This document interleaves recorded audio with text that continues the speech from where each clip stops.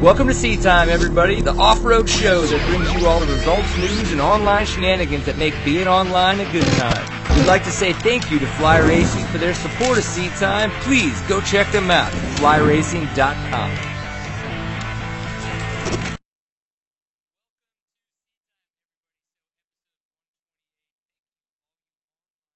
For paying attention to Seat Time this evening. What's going on there, Steven? You were muted. I was muted? I was muted. Man, Steven is just pushing all the wrong buttons. We weren't even on time tonight, and we still screw up somehow. We do this for you guys. We make sure that y'all get the most fun show possible. So, welcome to Seat Time, episode 128, this fine Tuesday evening in Texas, Central Time, 8 p.m. We've got Mr. Zach Huberty is going to be on with us this evening. We will then call in Mr. Nick Davis, and Zach Huberty and I will both, I would say the word caress him with questions, but that sounds a little too much like the show that I do on Thursday evenings, so we will just badger him with questions. I think we'll get a lot of good discussions there. So for those of you who maybe do not know what Seat Time is the online show for the off-road enthusiasts. If you just happen to be one of those guys that's really into dirt and wheels and getting muddy and goofing off-road, this is definitely the show for you. I would imagine you are, one of those people that might like to consume a few beers. If you're not, that's okay too. This is still the show for you. You'll just enjoy it more if you're drinking because I become much funnier. And I look better too, which works for all the ladies at the bar. That's how I got my wife. We were doing all kinds of shots. We got married in Vegas and bam, we had a bunch of kids. I mean, that's not really how it happened, but again, if you were drinking, it would be really funny. So there's always that. So, for those of you like, oh man, this Seat Time, this guy's an idiot, let's follow him more. Seattime.co is the website where you can follow us. We do archive all the shows there, put up all of our press releases, any other kind of fun stuff, anything Seat Time related. We are on the facebook.com/SeatTime, or on Twitter, so you can find us there, SeatTime_CO is the username there. Of course, we're on Instagram, the YouTubes, all that fun stuff. If for some reason you think I'm ugly, but what we have to say is interesting, you can follow us on Stitcher, or iTunes as a podcast. We do have the audio out there. Or if you have any other podcasting fashion, our RSS feed is available for you to add. You just search for Seat Time, 2 words actually. And then if you want to get really specific, you can type in a pint full of awesome, because that's tagged in there as well. It makes it very easy. You can follow us, and voila! You get to listen to me on the way to work, at work, while you're taking a poop. Maybe while riding your mountain bike. I don't really know, but you can do it, and we would appreciate it if you do. So, what happens on this show? Well, it happens that people help us do this, and those people are Fly Racing, of course, huge supporters. We definitely thank them a lot. Stillwell Performance, so if you feel like your bike needs to be suspended better, they're people that you can check out. And Fast Company, flex bars and torque wrenches for your spokes. They're fantastic products, and you can check out their website to learn more, or wait till later when we will talk about them. Yay! All right, so let's get into some shit. It's episode 128. We've been doing this for a long time. You'd think we would know better and to push the right buttons, but we're figuring it out. So, what's going to be fun is we're going to bring Zach Huber in a second, but again, if you're tuning in because you want to see the debut of the Woody and Steven's Arrive and Ride adventure, that will be a little bit later, right before we start to bring in Mr. Nick Davis. So that's going to be coming, so definitely pay attention. And Zach is just making all kinds of noise over there. Somebody's getting impatient, so let's just bring him on in. Mr. Zach Huberty, how is your evening going? It's going great. Weather's nice out here finally, and just hanging out and getting all my work done from the weekend. Oh, I bet. So, you don't sound very energetic. I feel that I am putting out a lot of energy, but you are just kind of sitting there hanging out.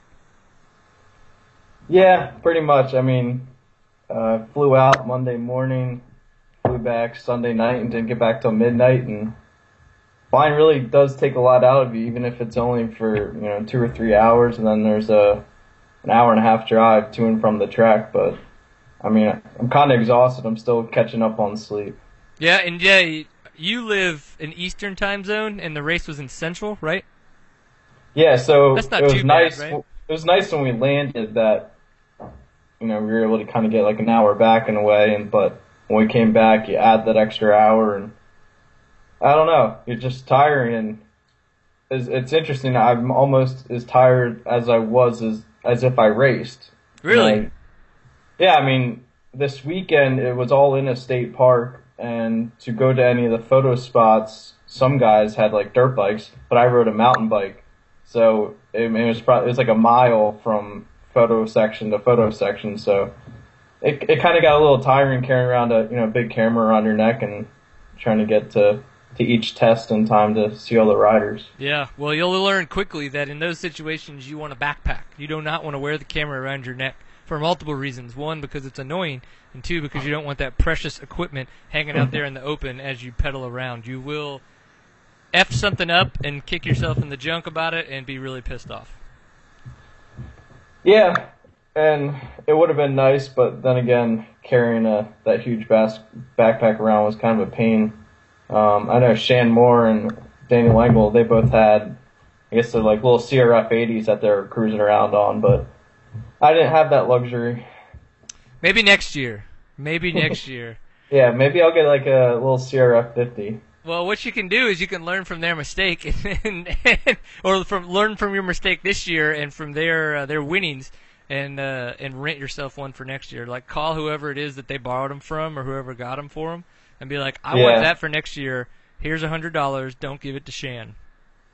Yeah, or give them a little more money and get a golf cart or something. Yeah. Well, come on, man. You are a dirt bike racer. Don't get a golf cart. You got to get a UTV souped up from some badass place like rah. You come all get hot. get the Arrive and Ride UTV going. There you go. That would be pretty bitchin'. Hey guys, can you bring those out to the Enduro? Yeah. What for? Oh, I'm using that shit to get to my picture-taking spots. I may not end up at the picture-taking spot. Yeah, yeah, like come through like a raped ape, just charging through the forest. I love it. Yeah, can you imagine taking that down that waterfall? Woo! Here's the better question. Can I imagine trying? Yes. Do I imagine doing it successfully? Not so much. I don't know. I think you'd be surprised with how those things, go off-road, other than maybe it getting a little narrow at spots, but I think it could make it. All right, well, I'm down to try it if somebody wants to foot the bill and then loan one. Yeah, I'm down to try. So, obviously, we're already kind of talking about some of the Missouri stuff that's been going on. You were at the National Enduro this weekend. You've been doing a really good job with Innovation Off-Road, getting coverage out from the National Enduros that I don't think we've been seeing typically, a little bit more grittier angle than kind of just a press release and some pictures, which I've been enjoying. I want to say good job. Congratulations. I really enjoy that, so keep it up. What are some of the takeaways for you from this past weekend?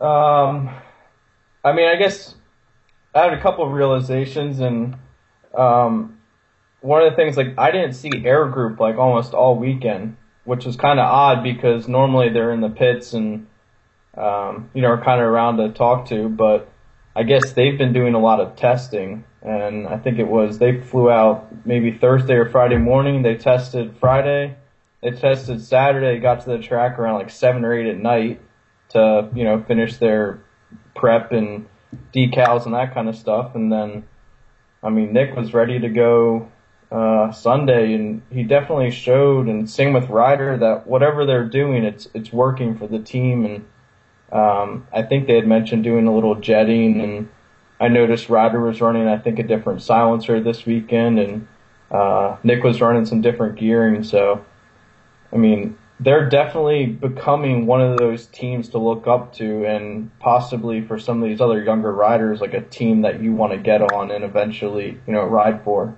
Yeah, well, that's pretty cool, and that was definitely something I was going to allude to later is that that could be maybe a possible team that Craig DeLong could wind up on, since he's been doing so well on that Husky.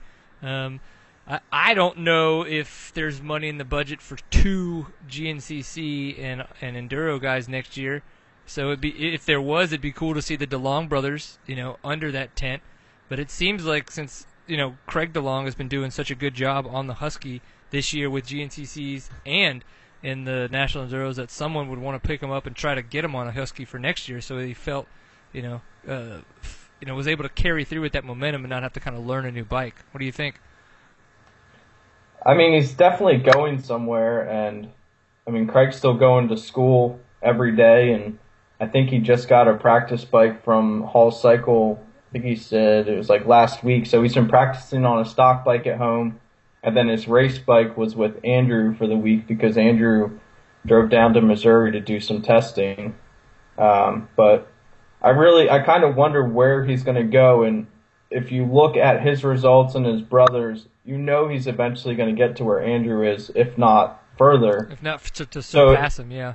Yeah, so if Husky was smart, they would say, hey, Craig, let's put you on an XC2 ride, support thing for next year and have you under, in our sprinter. He's already there anyway, and he travels. But I don't know what Husky's vision is, and he's also a great GNCC rider, and Air Group really isn't involved in GNCC, so I don't see him ever going under the Air Group tent. Or this could be the perfect opportunity for the Air Group guys to kind of come into a full-time GNCC program. Like if they were to, say there's not budget for Craig with Andrew, they're just, and they would want him to do a support thing again next year for XC2. It's like, well, could Air Group offer him something? Because I've been thinking that it seems like there's a lot of speed that's lacking in some of the guys, and I wonder if there is a little bit of basis of the fact that some of these guys aren't racing a lot of big cross-country series like GNCCs or the OMAs, and if they need to start doing those more often so that at the National Enduros they can carry more speed, because Charlie Mullins is just absolutely, dominating. Yeah, he's definitely dominating at this point, but I don't know if you have to race GNCCs in order to be fast in the National Enduros. I'm trying to think of a good example of someone that's come up through just National Enduros and doesn't do GNCCs. Look at Nick. I don't remember the last time he ever raced a full GNCC series. Oh yeah, no, the only thing I think he's cross country wise professional level would be like an OMA. He's done quite a few, OMA full series, but I don't think he's just done some one-handed GNCC events. Yeah, so in order to dominate the National Enduros, I don't think you have to, come from that GNCC background or, race it simultaneously. It just so happens that Charlie is so good at both. Yeah. And I think that's what makes him a threat, and then also makes him valuable to the team that's, backing him. Well, so what are some... It looked like, again, we kind of see like Nick Farringer getting off to a slow start. He keeps talking about, I've worked on this, I've worked on that to try to get my sprint speed up from the very beginning, moving forward. What do you then in the case of like if him not going to the GNCCs maybe wouldn't help, maybe it would, whatever. What do you think would be able to help him kind of be able to get that edge to really surpass Charlie Mullins maybe from the very beginning? I don't know. At the beginning of the year when we were at Sandlapper, I could definitely see him losing time right off the start, like as far as aggression. But in the last couple races, that's really changed, especially Sunday. He's really kind of increased his level of aggression off the start, just taking off and going as fast as he can. Whereas before, it kind of looked like it took him almost a few seconds to get into that pace, and that's where he's losing time, that first 200 yards. Right. But this weekend, just the bike and how he looked, it looked excellent to me. It just, I think for him, it's kind of really getting used to that linkage still. I think he's finally gotten over that hurdle since he was so used to PDS, and he still has things to work on, but I'm not one to say where he can make it up here or there. Yeah, I wonder. We were talking with Cody Webb last week, and there was a time in Endurocross where you could tell he was losing an edge to guys and couldn't figure out where it was, and so he started going and doing more moto practice, and he specifically said that out there when he was kind of going to some of those kind of amateur races and going out to the track, that he was picking up his aggression and learning how to ride a lot more aggressively and was able to bring that back. And you can tell that it's really helped out his ability to do better in Endurocross. I wonder, because you'll see videos of Charlie Mullins and like Caleb Russell, Josh Strang, those guys on a moto track, they look good. I mean, I don't have a clue how they would wind up doing to say like an outdoor national motocross event, but they still, you could tell that they look like they could at least hold their own in the top the top 20 to 40 somewhere. I wonder if there would be some overlapping help that would be able to get some more aggression for someone like Nick Farringer, or for guys that kind of are having trouble getting past the speed hurdle that some of these other guys can carry. Yeah, I believe when I talked to Nick, maybe it was at the Texas round, that he has been doing a little moto here and there. But I know one of the things that's really hurt him this year is since Russell Bobbitt's been hurt, he doesn't have that training partner at home anymore. Yeah. So when he's going out to ride, he said he'll have to go out and do his motos by himself in the woods, but it's really hard to gauge your speed off of pretty much nobody. So I think when Russell comes back, it'll kind of, change things quite a bit, and hopefully he can, gauge off of some of Bobbitt's aggressiveness and pick it back up and take it to another level. But I thought one of the most impressive sections this weekend was wide open sand, kind of like an ISDE style thing. Kind of reminded me of Mexico in a way. But he was only maybe 5 or 10 seconds off of Mullins in that section. And that was a section where you thought Mullins would, make up a minute. Right. So I don't know. I don't think, maybe it's not his aggression. Maybe he just needs to make less mistakes and pick up a little here or there. We did have someone in the chat room, Moto Fro, was saying that Mike Lafferty, a really good example of someone that would dominate in the enduros without too much cross country background. But I would agree completely. But throughout the past couple years, we've definitely seen Mike Lafferty's dominance start to wane. Now, is that an age thing? Is he just coming to the end of his career and it's kind of he only has so much left in the tank, or is it a chance that we've started to see more guys like Charlie Mullins, and when he came through from 2010 and won the series on his Obermeyer Yamaha, and we started to see that kind of cross-pollination of more GNCC riders come in, have some of the more specific enduro guys really been kind of losing control. Russell Bobbitt won it in there, right after Mullins, right? 2011? And then it was Baylor, and then it was Mullins? Yeah. So there's been a little bit of dominance from, more GNCC specific guys as of late. So it'll be something to keep watching, because I think if we keep seeing that dominance from these racers that are a little bit more cross country specific, it'll be interesting to see how someone that might have more of a national enduro or more of an enduro background, more of a single track kind of focus, how they can learn to adapt to that speed that these guys who are out there doing 3-hour races as fast as they can go through all this different terrain, to be able to beat them in these shorter sprints. 6 short-ish sprints. How do we want to say that? I think it's more like a coincidence that some of these guys in the past couple of years winning the championships are, GNCC background. I think for them growing up, what's available to most of us, like less than 16, is hare scrambles. So if you want to be a top, rider and get on a factory team, you're going to go to the GNCCs as a youth hare scramble rider. And then from there, working your way up, you're certainly going to make more money usually in GNCCs and national enduros. And then kind of when you have the chance to do both of them and get into the national enduros, I guess eventually, that cross-country background is going to follow you. But certainly these kids that are now, like with the national enduro, you can be 13 and race them. It's breeding this new kind of more enduro-style rider, and they're going up to the National Enduro Series and not necessarily going through the GNCC and then crossing over. Yeah. It's interesting you say that a lot of guys under 16 were racing a lot of hare scrambles. I grew up racing enduros. I didn't even know they were hare scrambles back in Louisiana, but I didn't ever race them. We had series, but they weren't ever that good. We would have had to travel too much, so we just raced the Sarah Enduro circuit. And I don't think I raced a hare scramble until I was somewhere in my teens, and then I didn't really start racing them until I was in Texas, like 2006, 2007. Yeah.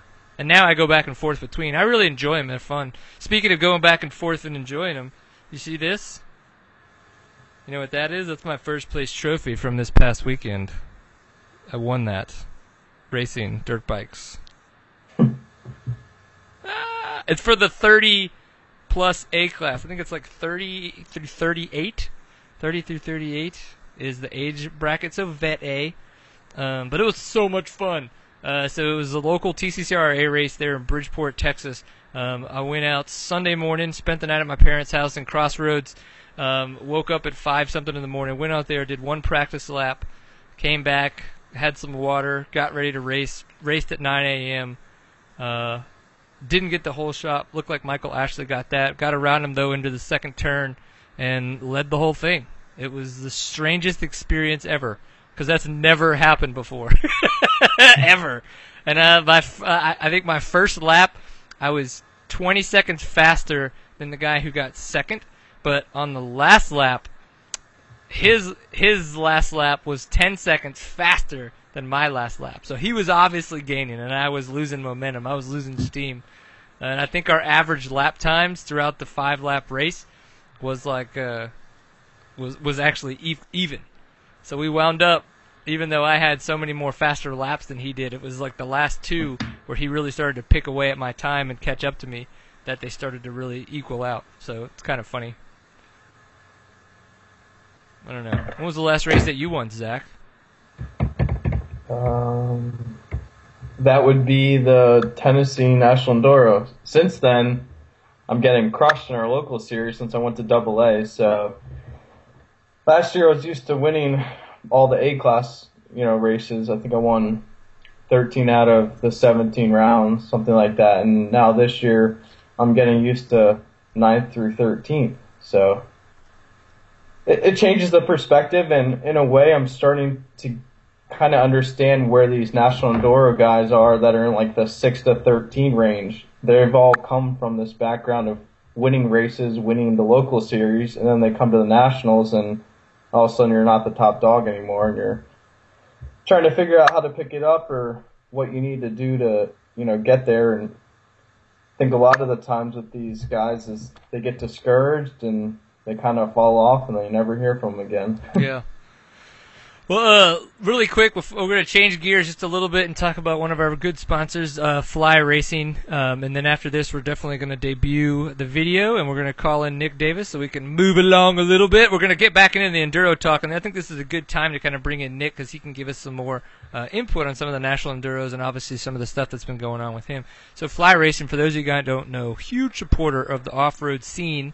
You see them out at all of the big off-road events. Obviously, they're really huge as well in motocross and supercross, supporting guys like Andrew Short, Trey Kennard. You see them with Chris Bach with the JCR team. They're huge supporters of Seat Time as well. Woohoo! Look at that. Oh, yeah, we even made them a nice little sign because they're such big supporters. See it?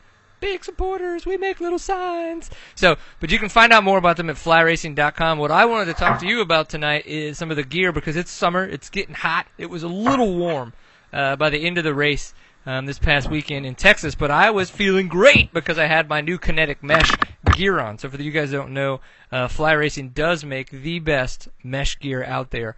Lots of different types of panels with different types of mesh. So things on the outside or on the inside that has a better chance of being caught by bushes or shrubs or things like that. Off-road, obviously, it's going to be a little bit tighter, a little bit thicker, so it can handle that kind of stuff. Where in places where it's not going to be hit as easily, it's going to be more opened up, so it breathes even better.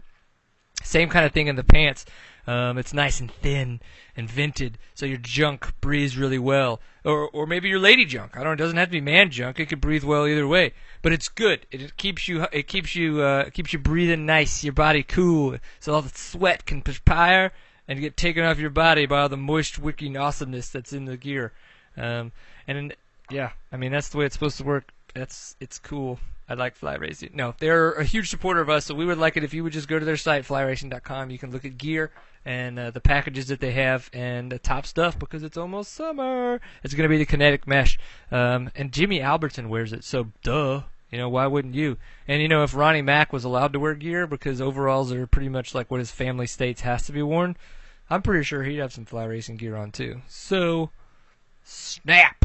So, big thanks to those guys for helping and supporting Seat Time.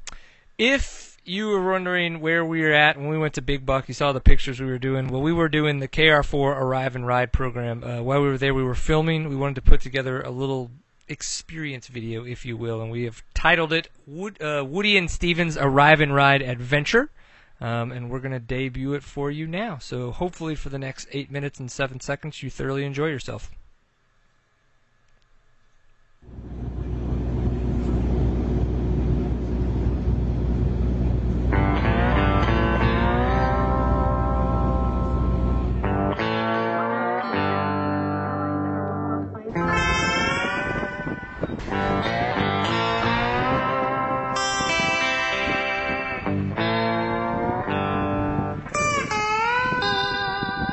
Welcome to Big Buck. Took 2014. We saw the best look.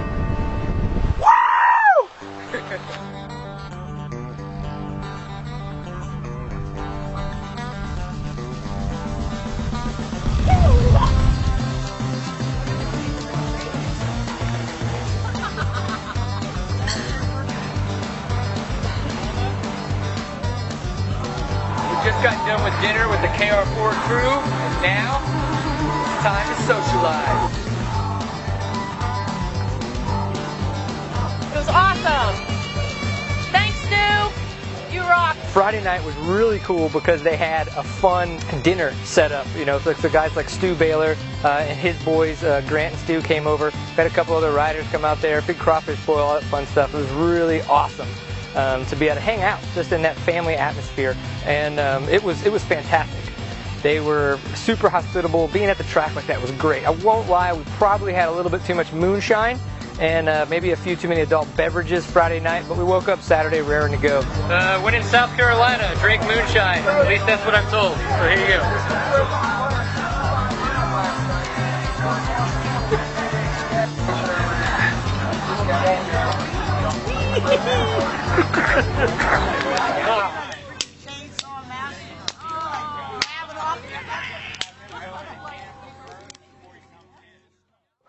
So we got Steven all ready to go there on Saturday. He had a fantastic time. I know the footage that he had was freaking amazing. You could see his ear-to-ear grin from where I was out taking pictures and shooting video and stuff like that. It was really neat to see, and I'm glad he got to experience that.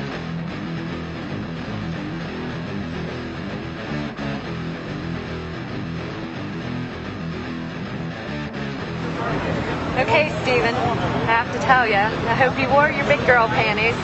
Pat is a maniac driver. Hey, sorry about that.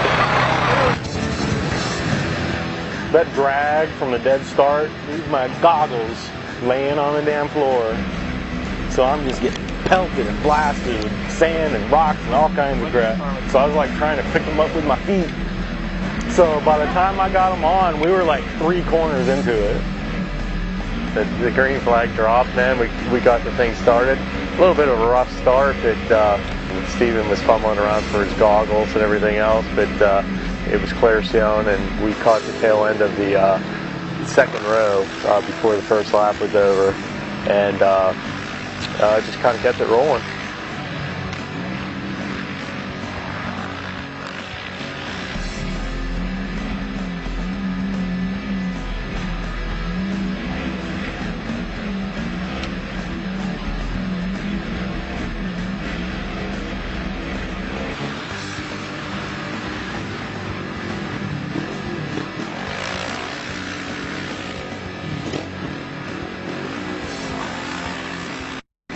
Yeah, Steven pointed out some good lines. It was a big issue right out of the gate. First lap, not knowing where to go. Dust was a big factor because we had the dust from the 10 buggies ahead of us. Since we had nobody around us, we had no one to follow. And so Steven and I mean, we were trying to, he was pointing, hollering, I was kind of trying to point the buggy in the right direction, holler, find me lines.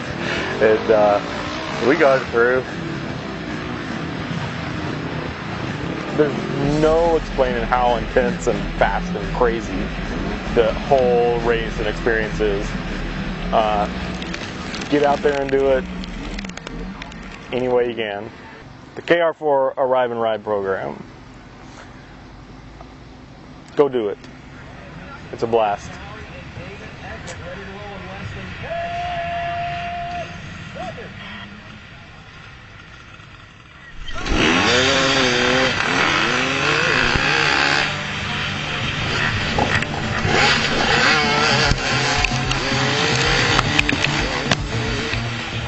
Really nervous. I didn't know how the start was going to go. I'm decent at starts. I've gotten a few hole shots in my past, but I've never really said I'm a hole shot guy. And I felt like I was doing awesome. Going to the woods was absolutely amazing. Bike rode great, especially for having never really even really had a chance to test it, because there is no riding at a GNCC. There's no pre-riding, there's no pit riding, there's no place to test. You pretty much have to show up ready to go. And that's where the KR4 Arrive and Ride program is so fantastic, is that bike was ready to race.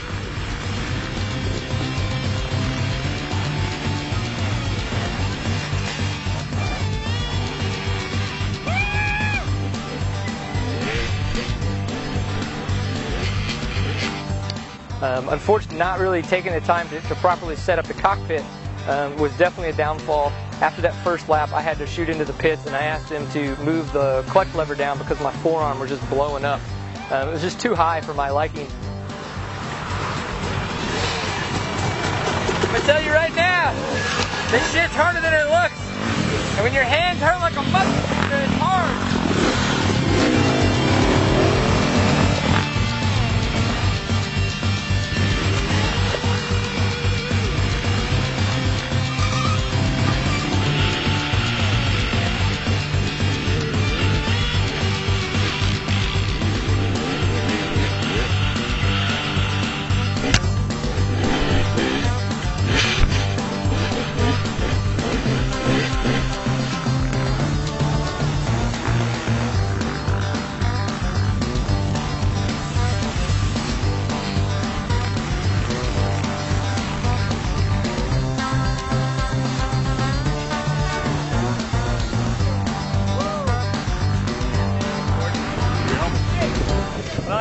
I really wanted to finish. I unfortunately nursed the crap out of that third lap. I just said, you know what? Started making a couple little mistakes that could get dangerous, and I'm like, I had a great time. It's been a fun experience doing this KR4 Arrive and Ride. Am I going to do it again? Absolutely. Should you? Damn straight. After that, we kind of took a picture when we saw the podium, and we shot to the airport. As unfortunately, because it was in Charlotte where our flight got canceled or delayed, it didn't even come into Charlotte until like midnight. The bar closed at 10:30, so we definitely stayed there for a little while and had a few too many Crown and Cokes. So we got home about 3:30 a.m. Monday morning, and we had left the house at 3:30 a.m. Friday morning. It was exactly 72 hours of Woody and Steven's Arrive and Ride adventure. It's a program I highly suggest that you check out. They're really cool people, and I'm super glad that we had the opportunity to kick ass with those dudes.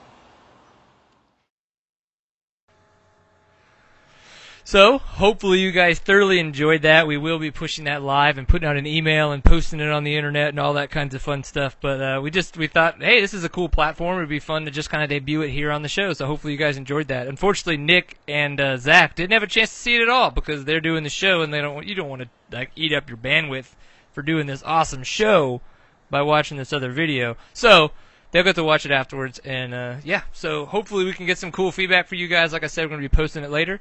Big thanks to KR4 for allowing us to partake in that awesome adventure, and definitely looking forward to do it again here in the near future. I need to make sure I finish a GNCC. Now that I finally raced one, now I need to go actually finish one, opposed to being a bum and having mangina hands. So there's always that. So luckily enough, we're joined by Nick Davis now. He's changed. He's got his strapping KR4 shirt on. So obviously there's a little bit of that change of guard that we're going to talk about. But just to bring it in, Nick, man, how's your evening going? Good, man. Good. Got home from work and did some bike prep and some maintenance and did a little bit of riding, and about it. Just got out of the shower and talking to you guys. Well, you definitely look extremely clean, don't you think, Zach? Yeah. Shiny. It's like glistening. That's the word. Glistening. Thanks, bud. Thanks. We like to make sure that we take care of our guests. So, going in from or getting rid, coming out of the 2013, coming into 2014, you were kind of changing things up from Far Husqvarna to the Openmeyer Suzuki team. Kind of talk about how that transition happened and a lot of the stuff that went on there that kind of brought you into how your 2014 looked like it was going to be working out.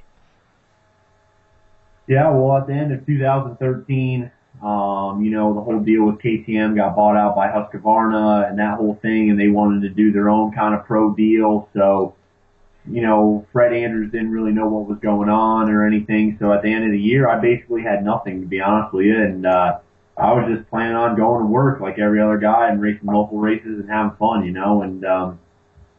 actually my buddy Andrew DeLong, my old teammate, he helped me out and got me hooked up with, Keith Overmeyer, and, the whole Suzuki deal kind of came about through that, got talking to him, and, at the beginning of the year, we were looking forward to the XC1 class for GNCCs and Pro and National Enduros, on the Suzuki. Okay, and then, obviously you kind of had a lot of trouble on the bike and things like that. Kind of take us through maybe some of the races that you had when you were on the bike at the GNCCs, some of the different problems that you were coming up with, and kind of how you guys as a team handled them. Yeah, we just had a lot of silly stuff happen, I guess. I melted the pickup on the stators, melted them twice, and had some wiring harness problems, and I dropped a valve in North Carolina, a lot of just silly stuff, I guess you'd say.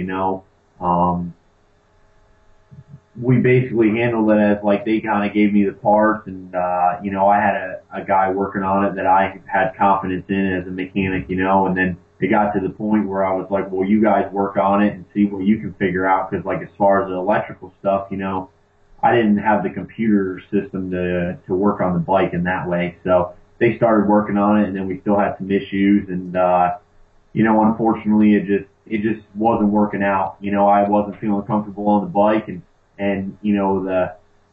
the whole thing just wasn't working out. So unfortunately we just had to kind of go our separate ways, and I wish them the best of luck, and like I said, as far as them as people, they're good people. It just wasn't working out with us, Yeah. What was I've never been in that situation. One, I'm not fast enough to have ever had anybody offer me, a ride or of any of that sort, and so obviously at that point never have had to, part ways with anybody that has offered that to me. When did it kind of come into your head that, this might be an option to, remove yourself from the situation? Well, it really just, I don't know, to be honest with you. It was kind of a hard situation. I guess, it wasn't good on my part in a way, because I shouldn't, it's not right to quit, it's not really quitting, but to, you sign a contract with somebody at the beginning of the year and then not uphold it, Right. So I take full responsibility for that. I did leave. It got to the point where I was just like, guys, I can't afford to get to the races because I'm not finishing races, so I'm not making any money. You know what I mean? I can't afford to get to the races. The bikes are breaking down. I'm getting frustrated. They're getting frustrated. Everybody was just grumpy, and we were just kind of in a bad place. Right. So after South Carolina, it kind of come to me as I was really frustrated after breaking down there, because I was running up front, and I was like, we need to do something. So they took my bikes and they worked on them all week and everything else, and they told me that it was going to be guaranteed to finish and everything was going to be good. And we went to the Limestone 100 there in Indiana for the GNCC, and I made 7 miles, and the wiring harness shorted out on me, and I guess I was just pretty upset, and I just come back and I said, Keith was there, and I just was like, I don't mean to be mean or anything, but I just got to part my ways. Nothing that they did wrong. They supplied me with everything that I needed. I just couldn't, it just wasn't working out, like I said, for me. So right. That's basically when it happened, Yeah, and I don't think there's any fault there, really. I mean, like you said, everybody kind of has to make their own decision, and sure, it left them in a hard spot, but, they, from what it sounds like, they've rebounded quickly. pulling in Zach Ingram, and I know Zach was able to talk with him a little bit, so we'll be able to talk a little bit about that, how that's kind of progressed. But from that point forward, once you kind of made that decision, and you and Keith had that talk, what were your expectations? Was it literally just like, you know what, I'm just going to go buy a bike so I can finish these races and try to make some money back? Yeah, basically that was it. I mean, I had that talk with Keith and I gave him the bikes back and I told him, I said, I'm not looking to make any money off this. I don't want to screw anybody over. I gave him everything back. I mean, even to my goggles, my helmets, my everything, my riding gear, everything that I had, I gave back to him. And, cause I didn't want to get a bad name and I called all my sponsors and I was like, listen, I really want to uphold all the contracts. It'll just be on a different motorcycle, Yeah. So basically the ride home from Indiana, that's all I did was talk on the phone and try to get all of it lined up. And then, unfortunately a lot of them, kind of went with Keith, which I understand, you know what I'm saying? Because he, like I said, no matter what, it kind of looks bad on my part because I did leave, you know what I mean? And I did sign a contract. But, anyways, I just was like, well, I'm going to go buy a motorcycle and, pretty much do a full privateer ride. And if I have money to get to the races, I'll go. And if I don't, I don't, So I went to a local dealer of mine and bought a KTM 252 stroke and been riding it ever since. Nice. I guess if I could jump in, I guess one of the things I was wondering, Nick, was, do you think that first GNCC is where like all the problems stem from? I know Tanner Thomas went to that race and took his race bike, and then when he came to Texas, they were fighting all kinds of like issues from the water. I think it had ruined one of his wiring harnesses as well, and for some reason that day, like, we couldn't get any jetting going on his bike, and it came back to pretty much being the wiring harness, and somehow water had gotten in it, and it was causing all kinds of issues. Huh. Yeah, Zach, I don't really know, man, to be honest with you. I melted a stator in Florida, melted that pickup on the stator at that GNCC, but, honestly, to be honest with you, I think I just had bad luck on them Suzukis. I took a brand new motorcycle to Florida to go down there to practice and get prepared for the GNCC, and I rode that bike 2 hours and the whole entire motor locked up on it. And, it was broken in, the whole 9 yards. Turns out to be that the head, like where the water comes in on the water ports of your jug to cool your motor down, from the factory they were like sealed shut, so melted that whole motor. So that was just bad luck from the factory, you know what I mean? So I don't really know what to say with that, Yeah. Yeah, and your practice bike, you had no problems with that, right?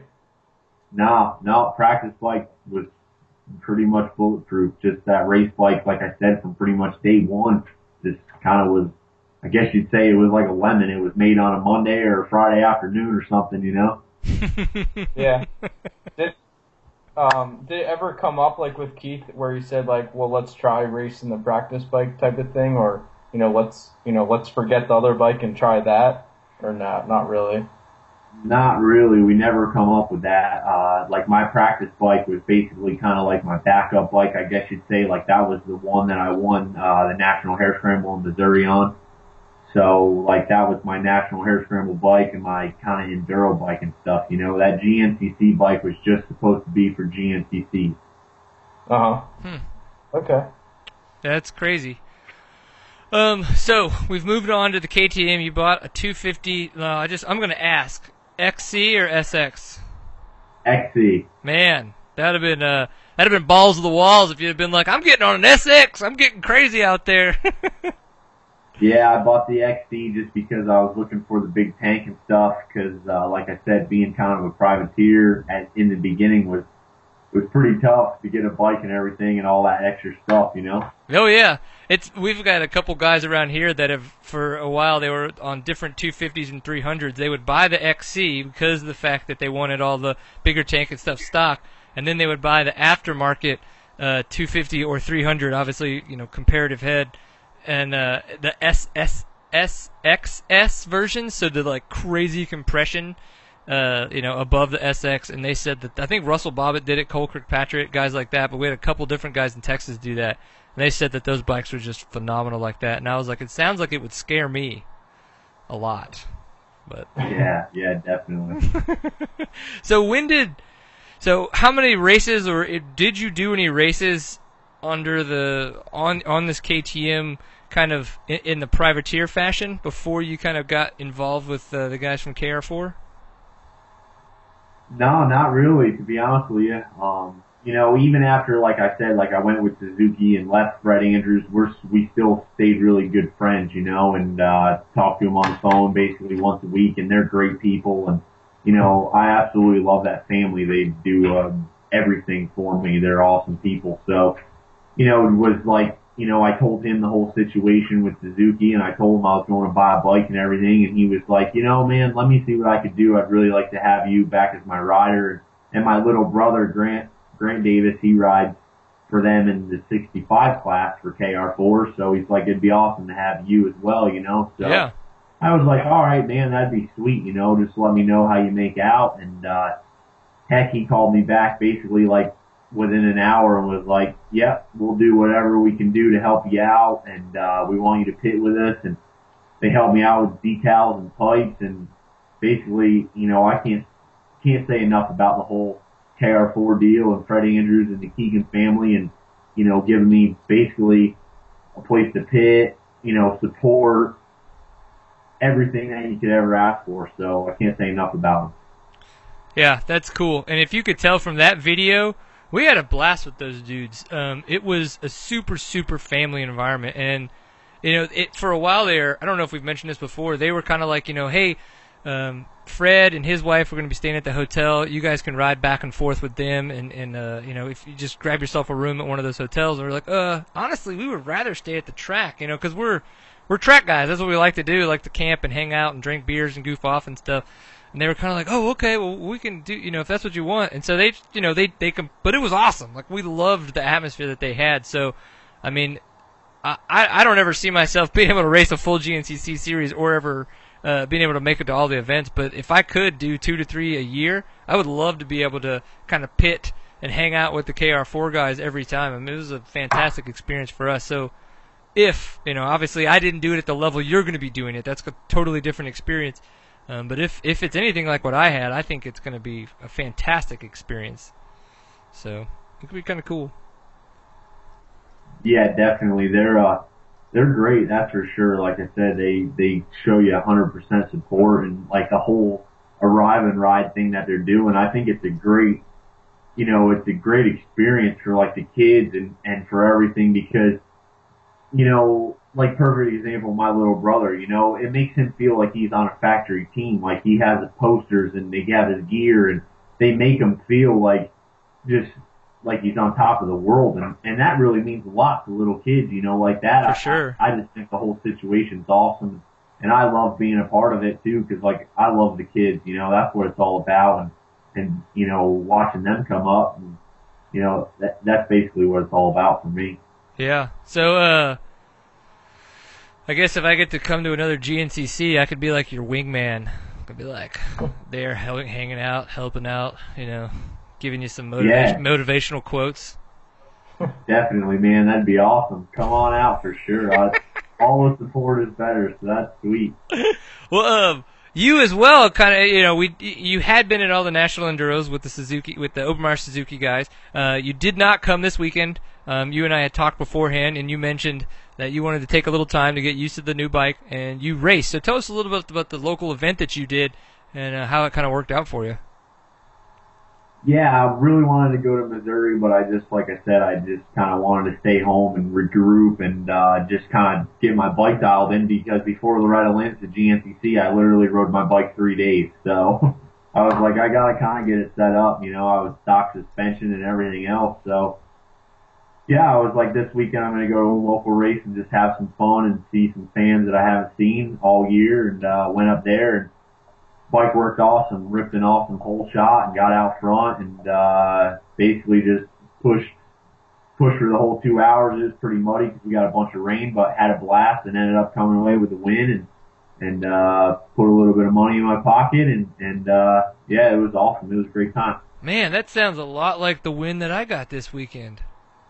Nice. That was awesome. I got the whole shot and won the whole and led the whole race too. But of course, I was not in the pro class. I was in the 38 class, and the guy who had been winning the last four, Scott Bailey, was on a CRF 150. So. Oh, nice. You know, so it was. If I had got beaten by him, it would have sucked. But I was very happy. I'm gonna talk about it more. I just want everybody to realize this. Yeah. But so Zach, now it seems that I have been on the KR4 experience. Nick has taken part in the KR4 experience. When are you gonna go do a GNCC and take part in the KR4 experience? I don't know. I mean, as soon as possible. I've been searching out some different dates lately, and I was hoping to make it to Ohio, and then for some reason something else came up. So it looks like I'm planning on being at Snowshoe. That'd be the next possible date. And I've heard it's a great race, and it's kind of technical, which is the type of terrain we have up here in the ECA. So yeah, I'll have to talk to him. I think Frank had asked me if I was going to the, I guess, Georgia Enduro Cross, which is another race I'm looking at going to. But yeah, I love the family environment. Like that's one of the main reasons I always did Hare Scramble, is because of that. You know, you feel like you're a part of a bigger family, and I think that's what KR4 has really, embraced that concept and brought it into that professional atmosphere of the GNCCs. Yeah, I'm about to make a comment, and I don't want it to make it sound like it's a jaded, don't like the Dirtwise, ready to race program, because I haven't done it. So that's the way, that the only difference is that I see, like, right now is that it seems that they're still kind of a fledgling program coming up. It's a great idea, and I'm hoping that Shane Watts runs with it and gets the chance to do what the KR4 guys have, because you'll have options. I think the Shane Watts program will be run different than what the guys from KR4 is doing. Different in a bad way? Absolutely not. I don't think so. I think with that kind of option, because there's different people for all these different experiences, and so being able to be like, you know what, I think I want to go with the Shane Watts type of deal, or I like this family atmosphere. I want to have my kid race in one class, and I want to race another one. Like, they're going to have the kind of KR4 deal. And that's the one thing I'm looking forward to learning from you, Nick, is how they handle bikes at a professional level. How the XC2 bike are you going to be in the XC2 class? Yeah, yep. Yeah, that's what I thought you raced this last time. That's what I want to know, is how well your bike is prepared and things like that. Like, obviously they're doing a really good job with the kids, but at that professional level, it's like, are you going to wind up with having some of the same problems with the Suzuki? Is it just a shitty bad luck year for Nick Davis, or is this what's going to turn it around? Yeah, I think it'll turn it around for sure. Like I said, we're on a good program now and a good bike, and I look forward to good things. I came out in Loretta's, like I said, 3 days on the motorcycle, and was running up front battling for the lead with Grant Baylor pretty much all day. And unfortunately, I did lose my rear brakes and kind of had, a malfunction with them. But honestly, that wasn't KR4's fault or the bike's fault. That was my fault, because it just wasn't enough time on the bike, and I didn't have my rear brake pedal adjusted the way I needed it. So I was dragging my brakes, and I just burned the fluid up. So for the next one, I got my pedal adjusted different and got a solid brake rotor on the rear, and we won't have that problem again. So we should be good for West Virginia this weekend. Right, man. Well, did you get a chance to look at some of the results from the National Enduro that happened this past weekend, or maybe some of the fun articles that Zach's written on Innovation Off-Road? I haven't even had a chance yet, to be honest with you. It's been so crazy busy this week, I haven't had 2 seconds, but... Man. Well, Zach. Yeah. Break down for him. You had some good points that we talked about with Charlie Mullins. I like what you said about with Craig DeLong. Obviously, those two dudes are doing really great for their respective classes. Zach Ingram is on the bike, 13th overall on the Suzuki. The Obermeyer Suzuki did really good. I think for him especially, having been on the bike for 2 days. You had a couple other points, though, in that recent article that you put out that might get Nick thinking about some other things that he's having been a racer at some of the earlier events. I don't know what specific points you're talking about, but I mean, going back to like Ingram, I think he said he got the bikes Thursday night. He tested in Missouri on Friday and Saturday. I thought it was pretty interesting. I caught up with him Sunday, and he thought the suspension was like too soft for him. I think it was the stuff you were running, Nick. And I don't know like where you guys compare weight wise, but I kind of mentioned like, hey, how about you change this? And they treat it as a test day, but not in a test day that they would change things. They just wanted to keep the bike where you had it and just run it like that. And from what I kind of said to him, I was like, don't be afraid to change anything. I think that's what Drew Smith has, told both Nick and I in years past, who does our own suspension. And, he says, don't be afraid to change anything. If it's not working, change it, and it can't get any worse. If it's already not feeling good, you can only get better. But I'm trying to think of the other points you're alluding to, other than I know Lafferty had an off day with getting knocked out, and then Corey Buttrick did a little bit better too. You said that they made a couple changes to his settings. Yeah, his dad kind of admitted to me that they tried to squeak a little too much horsepower out of the bike by. Yeah, I have that problem too. Well, and Corey will tell you outright, like with his weight right now, they're really trying to make the bike as powerful as they can. And throughout the season, he seems to be getting like a little more muscular and thinner as the year goes on. But they really need that horsepower to carry him through these different races. And he even said that he's really trying to wring the bike out while, I guess he was following Lafferty at one point. He's like, Lafferty doesn't even look like he's pushing hard, but yet on his 300, he's having to push as hard as it can go. Right. But he had a great ride. How heavy is he? He doesn't look like he's big. Like. No, he's not where he used to be, but I would say he's 200, 220 maybe. I don't know offhand. Good Lord. Yeah, but if you think about it, he was like on the couch for almost a year, and I mean, yeah. I know if that happened to me, what I would probably look like. I mean, you can only imagine, but he says he's riding like every day and doing local enduros and hare scrambles, and he's picking it back up. He just says he's having a hard time not thinking about things when he's riding. He was kind of almost scared and cautious, starting out, and now it's getting to the point where he doesn't think and he's just pushing and pushing. And that fourth test, he was fourth overall, which kind of shows where his progression is going. Yeah, that the chat room is about to call Corey Buttrick and tell him that you're calling him fat. No, I didn't. We're going to tell him, Corey, that you called him heavy? Does that sound better? I mean, you brought it up. But, it's okay. It's okay. He openly says that they're trying to, squeak.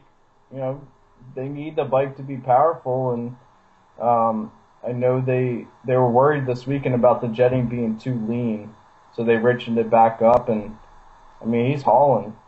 Hauling the mail? Yeah, those guys are going fast. It's pretty cool to see. So, Nick, moving forward, KR4 program, what are goals, things that you're really trying to come away with this coming weekend as a success, that you're like, we're really making progress? And don't just tell me finish. Yeah, no, it's not just finish. I'm really confident in my bike and in my program right now. To be really honest with you, I want to be on that podium. Like, I want to be, after last weekend at Loretta Lynn's, battling with Grant Baylor for the lead and up front like that. It pretty much, I don't know how to explain it, but I guess it really lit a fire under my butt to just want to win, because it gave me a huge drive. Like, the last 2 weeks, I've done nothing but pretty much have in my head that I'm going to win West Virginia. Like, I just want to be up front and battling for that win, and just honestly, not to sound arrogant or like a prick or anything, because I want to get along with everybody, but I just want to win just to prove to everybody, you know what, Nick Davis is here, and it wasn't him, it was bike issues, and just to prove to sponsors that, maybe they would want to still help me out. You know what I'm saying? Because I can be an upfront runner, and I wasn't being a dick. I was just trying to better my career, you know? Yeah. I understand that, for sure. Zach, what do you think we should expect this weekend from Mr. From Nick Nick? Davis? Yeah. What are your thoughts on this? You know Nick. You've grown up together. You know the animal within. So tell us about this man. I mean, back when I raced youth, I think Nick was like 11 or 12, and that was probably one of like the best years he had. He was like winning. He was winning from the 10, 11, 85 class, and he was up in like the top 5 overall in youth. So I know he definitely has the ability in him. It's just, I know at that level, any little mistake kind of just like adds up, and you know, he definitely has it in him. That's up to him. I don't want to put any pressure. Too late. Come on, Zach. Just say that you gotta win. Just say it. You gotta win. It's gotta happen. Well, he just called Corey Buttrick fat. So, I mean, come if you on. don't win, I mean, you're just think what he's going to say about you next week. He's going to be like, I got to come on the show. I got something to say about Nick. No, that's not what I'm saying about Nick at all. I mean, about Corey. Or any of them, really. Man, I hate to see what you say about me behind my back. Oh, come on. Well, all right, here's a good one. Nick, since you grew up with Zach, right? Is there any good stories or anything fun that we could tell the viewers about the owner and proprietor of the InnovationOffroad.com NAA class? Nah, man, he's just super nice kid. That's basically sums it up. Just a good guy and wants to, just have fun and ride motorcycles, and just like all in all, just a good guy. That sums up Zach. I like it. I like it. Well, I definitely want to say that we do have other big supporters of the show, and I gotta take a minute to thank another one of those guys right now. So Stillwell Performance, we've been talking about riding dirt bikes, racing dirt bikes, all the stuff that goes along with that. One of those things that you have to pay attention to when you're doing all this stuff is your suspension. I had never had my suspension done before by anyone, like, sending it off and all that kinds of stuff. And doing the show, we got a chance to talk with some Stillwell guys. And then Alan Stillwell came on the show, and he was like, well, hey, let's do this. I was like, okay, cool. So he did my suspension, sent it off, and I could tell you, I was like, holy shit, this is awesome. Like, it was super cool. For the whole process that we went through with filling out the rider form, doing the little rider interview, sending out the suspension, them dialing everything in, me getting it back, and them kind of giving me notes to help me put it on. And then while I'm at the track, I can text him, and he would give me advice on how to kind of mess with, kind of tweak things a little bit, and how not to tweak things, when not to mess with it, and when to try other things besides it just being a suspension problem. So super cool process to go through. I definitely would recommend anybody to go check out StillwellPerformance.com. Shoot them an email, tell them that you heard about them on the show, and yes, you will get a discount. We don't have a discount code yet for their site, but what you can do is call them and tell them, ooh, I'd like to order the adjustable linkage guard that you guys sell on your site. I heard about you on Seat Time. Isn't there a discount code? Yes, there is, and they will give it to you, and you will save some money off of Offroad products. I definitely recommend that if you are on a KTM. They do have them for other bikes, but I especially recommend them for a KTM because of that weird angle that thing is at, man. Holy crap, that the linkage. It will catch on stuff, and it will pitch you over the handlebars, and it super sucks. But that linkage guard, it doesn't happen, and it's adjustable, so you can actually change your head angle a little bit with it without messing up the actual geometry of the suspension and all the settings and stuff like that. So it's cool. Check them out, StillwellPerformance.com. Thank them for their support. All right, so let me get into the notes and talk about some other stuff that's coming up. So we do have the Mountaineer Run this weekend. Mr. Nick Davis, you are a past GNCC competitor. Tell us some of the things that we should expect for what's coming up at this event. Rocks. Definitely expect rocks. Sexy. Yeah, West Virginia's got some awesome rocks. Actually, I really personally like this track a lot. It's got awesome flowing grass track and rocks, like up and down hills, tree rooty, rocky, a lot of fun. The first year they had it, like, it was kind of muddy, and then the last year wasn't too bad, so we've been there when it's dry and we've been there when it's muddy. So all in all, kind of depends on the weather, I guess, but for me, I love it. But it's kind of like, I'm from Northeast Pennsylvania, so it's like what I ride at home, other people down south, I guess they might hate it, if they're not used to the rocks or whatever. I like rocks. I don't know why. It's not like I grew up around rocks or anything like that. For some reason, I think you were talking earlier, Zach, about like the technical aspect of snowshoe. That the terrain would kind of seem like what you guys ride a lot, and you would be decent at that. It's what you ride a lot. I don't ride that a lot, but for some reason, I really enjoy that kind of terrain. I think it's because it makes you think. It's not just about how fast you can go in an open section and carry the speed through the turns. There's a little bit more to it than that. So that would be fun. Yeah, it's really fun, and the track just flows good, so it's exciting. I'm super excited. I can't even wait. So, Zach, were you gonna butt in there for a second? No, I mean that's definitely one of the ones I'd love to get out to, and I think it was it Rory Mead that won that the one year? I just remember just how technical it was, and he was able to stand up on that two-stroke all day and just get through all the technical rocky uphills, and I believe that was one that Caleb Russell had. I remember seeing some big crashes. I believe it was from that one, just from the routes that just throw you off in the middle of the woods here and there. But yeah, definitely. Man, so the XC2 class now, Nick, you're moving forward. KR4. What other kind of stuff should we look forward for the year? Are you going to be doing the National Enduros as well? Yeah, I'm going to try to do as many as I can. Like I said, KR4 is helping me out huge, but it's still kind of like, I still got to go to work during the week. Let's just put it that way. Like, I'm not making a fortune off of it, so yeah. I'm going to try to do as many as I can. And just basically, honestly, right now, I'm kind of taking it race to race. That's my biggest thing. I just want to win races and get up there battling in the front and just see what happens, take it from there. But I definitely would like to, go to some national enduros and GNCCs, doing both, because, the enduros are fun and it's something different. And I think it teaches you a lot, for reading trail and passing lappers and just, getting through fast. So definitely look forward to doing some of them for sure. Very cool. What about X Games in Atlanta? Or not X Games, Endurocross. I've been drinking. Yeah. Yeah, Endurocross is something that I would really love to pursue someday, but I don't know.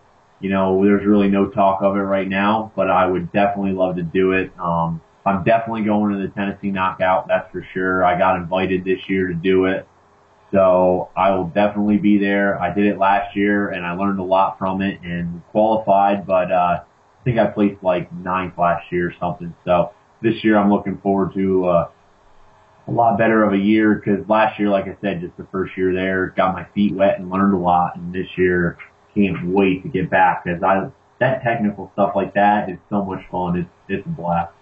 Yeah, that's cool. We're going to have a huge Texas contingency at TKO this year. We've got, I'd say at least 10. It could be closer to upwards of 15 guys driving from Texas. So, and I think that's actually just racers. I think we may have more people going, but we're actually going to have somewhere between 10 to 15 racers going. I'm on row 7 in the amateur program.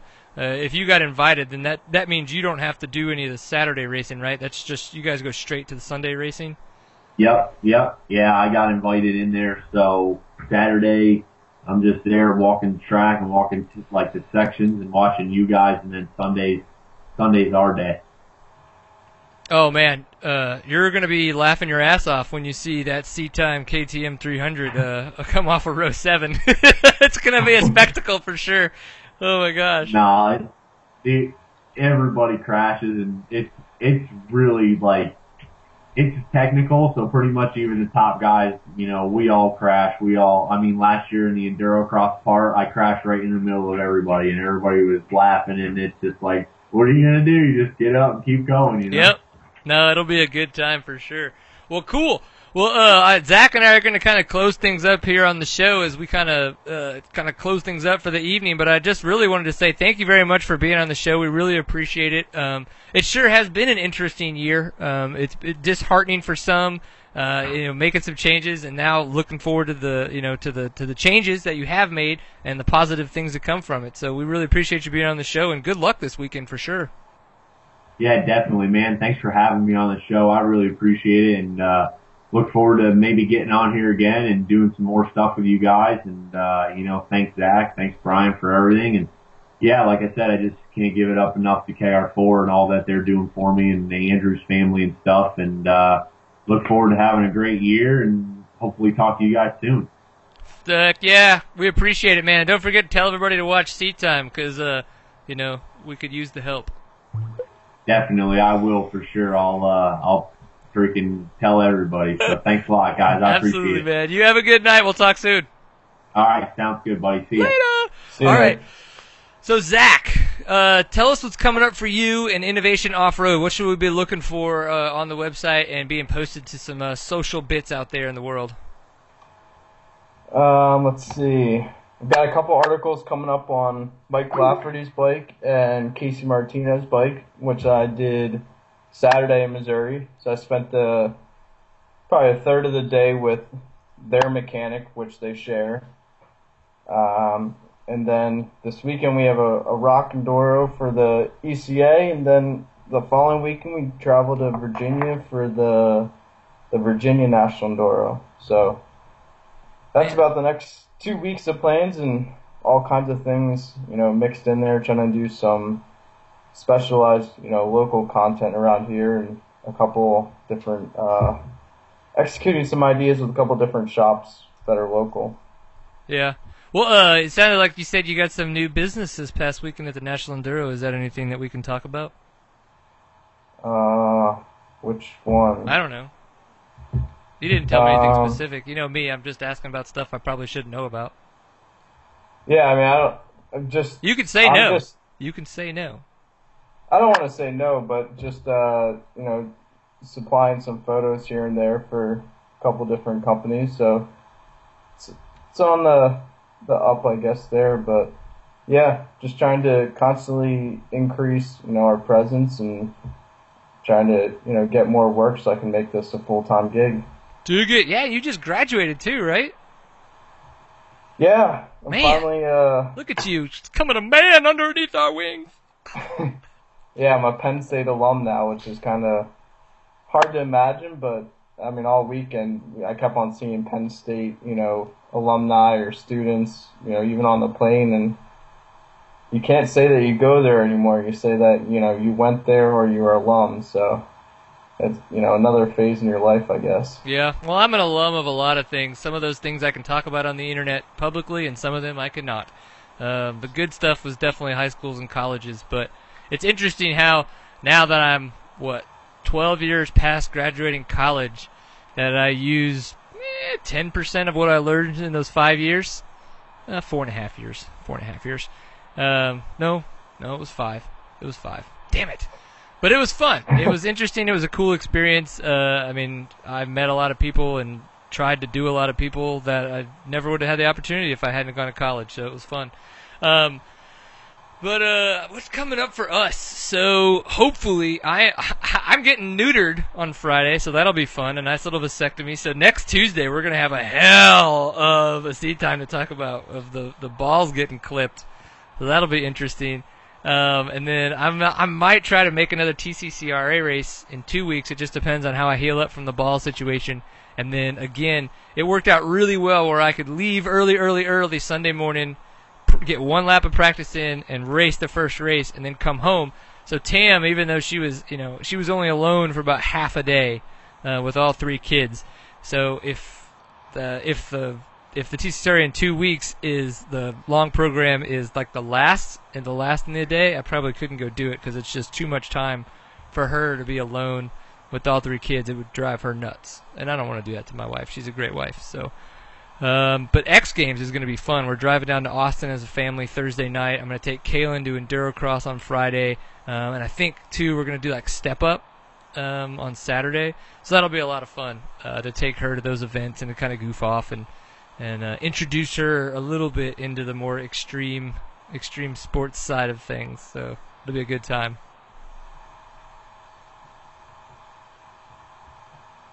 I don't know. Zach has no comments.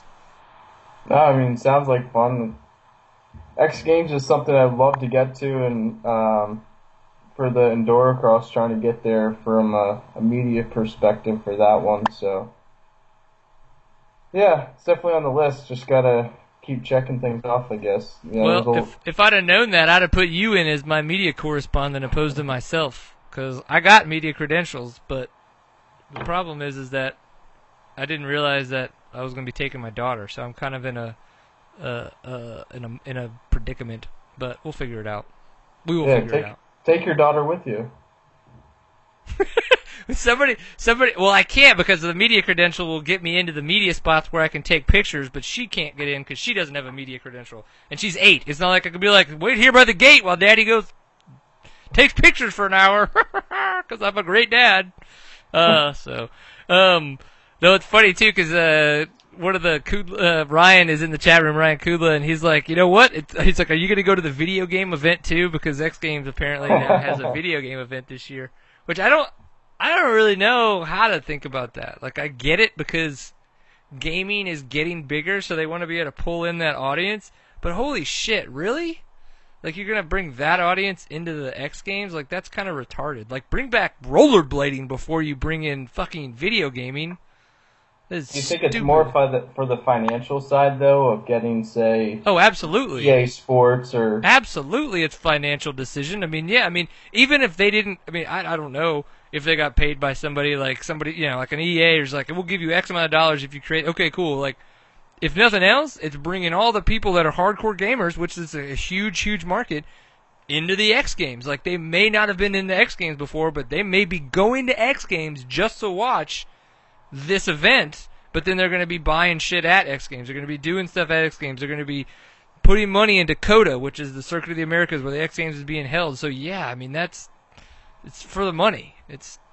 Come on. Video games and the X Games? That's for the money. Yeah, I don't know if I could ask Sal Massicator for a pass. I don't know. I thought it'd kind of be like, I don't know, like when you go on a plane and you have like a little kid, they just count it as, part of your credential. If they would count her as, kind of tagging along with you. Yeah. Hey, dude, if I walk in and she's on my shoulders, can I just be like, well, she's kind of like my twin. Yeah. Like, make it look like we're attached at the neck? I don't know. I guess it probably wouldn't work. We'll figure it out. Regardless, her and I will have a great time. Whether I'm taking pictures officially or not, we'll have fun. And I'll probably have the credential just for those moments where I can, like, get closer and be like, shut up. I'm taking a picture. Brian Pierce. I don't know. All right, well, before we close it up, I definitely want to say thank you to the guys over at Fast Company. It's Fastco. It's fastco.com. See, they should have just gone with fast.co like we did, seatime.co. But no, it's fastco.com to get confusing. For those of you guys who have not used flex bars before, you definitely need to go to their website. You need to check it out. Get in touch with those guys. They are the kings of ergonomics. So even if you're not looking to buy flex bars, but you're kind of like, I get blisters in weird spots and donuts don't help, taping doesn't help, or man, like I get weird aches, like I just can't figure this stuff out. They have done the most amount of ergonomics testing out there, so they will, if nothing else, be able to help you get set up a little bit better. And in the long run, I'm pretty sure you'll wind up buying a pair of flex bars because you're like, holy shit, these guys know what they're talking about, and I want to support them. Another tool that they have that I was completely baffled in how awesome and easy it is to use is their spoke torque wrench. And now I don't have to like ding on them anymore and play musical notes and try to tune it like I would my snare drum. To figure out if my wheel if all my spokes are tightened or not. And so that has just been amazing products. And what I like about those guys is they literally moved to Utah from Southern California because they were like, hey, we're a company of motorcycle riders making products for motorcycle riders. Why do we live in Southern California where we can't ride? And so they moved to Southern Utah where they literally, and I've been there to their shop, you start your motorcycle in their shop and you ride out their shop. And you turn out of the parking lot onto the trail. Like, there's no, like, ride down the road to the trail. There's literally right out of their, like, you take a left out of their parking lot, you're on the trail. So those are the guys, they support us, and we want to make sure that you guys support them because they are so involved in dirt biking. It is amazing. So please go check them out at fastco.com and support the supporters of Seat Time. Well, this has been episode 121. Zach, thank you for being on. Tell us a little bit, again, where more people can find out about what you're doing at Innovation Off-Road and what you're trying to do with said website. Yeah, I mean, thanks for having me on again. I mean, as I said, just graduated from Penn State and really trying to evolve this company into something bigger where eventually it's not just me, it's, some other people that are helping me out. But you can find us on Facebook at Innovation Off-Road, on Instagram at Innovation Off-Road, and then Twitter, because they kind of limit your name length, it's just IO_media. IO_media. Oh, yeah. Yeah, and it seems like everyone at the race now is like, they've just shortened it to IO, which it works for me. I think it's definitely, something down the road to think about. But, yeah, I appreciate everyone having me on. I always have a blast, talking racing, and I'm passionate about it. So it's a good Tuesday night. That's how I like to spend It's not it. the worst time. Sometimes it could be better, but at least it's not the worst time. Worst time would be out there getting some weird STD from somebody that you're like, man, this isn't even worth it. That would be the worst time. Yeah. It got weird, and I'm okay with it. All right, so we definitely thank you guys, everyone in the chat room, and those tuning in. You've been watching Seat Time, so you can find us on our website, which is seattime.co. We are on Facebook, facebook.com/seattime. We are on Twitter, twitter.com/seattime_co. Instagram is just regular old Seat Time, one word. And YouTube, you can find us. We do have a channel there, and if you wanted to subscribe to us, then you're just automatically updated whenever we add videos or we're going live like we do with these shows. All the fun stuff that does go on there. Please subscribe on Stitcher or iTunes to the podcast so that way you can get the audio whenever they come out, typically on Wednesdays when get the shows exported and they go live, or, they're on the website if you want to watch. Either way, we appreciate you doing it. Again, big thanks to Fly Racing, Stillwell Performance, and the guys over at Fast Company. Huge supporters of Seat Time, and we want you to go support them for supporting us. Can't say thanks enough. Again, I'm getting neutered on Friday, so be ready for interesting Instagram pictures, because I promise you there will be at least one of a bruise and a cut, and it may have to get pulled off of Instagram. But I've just got to do it. So I'd be like, why wouldn't you, right? Right, Zach? Yeah. Of course. All right.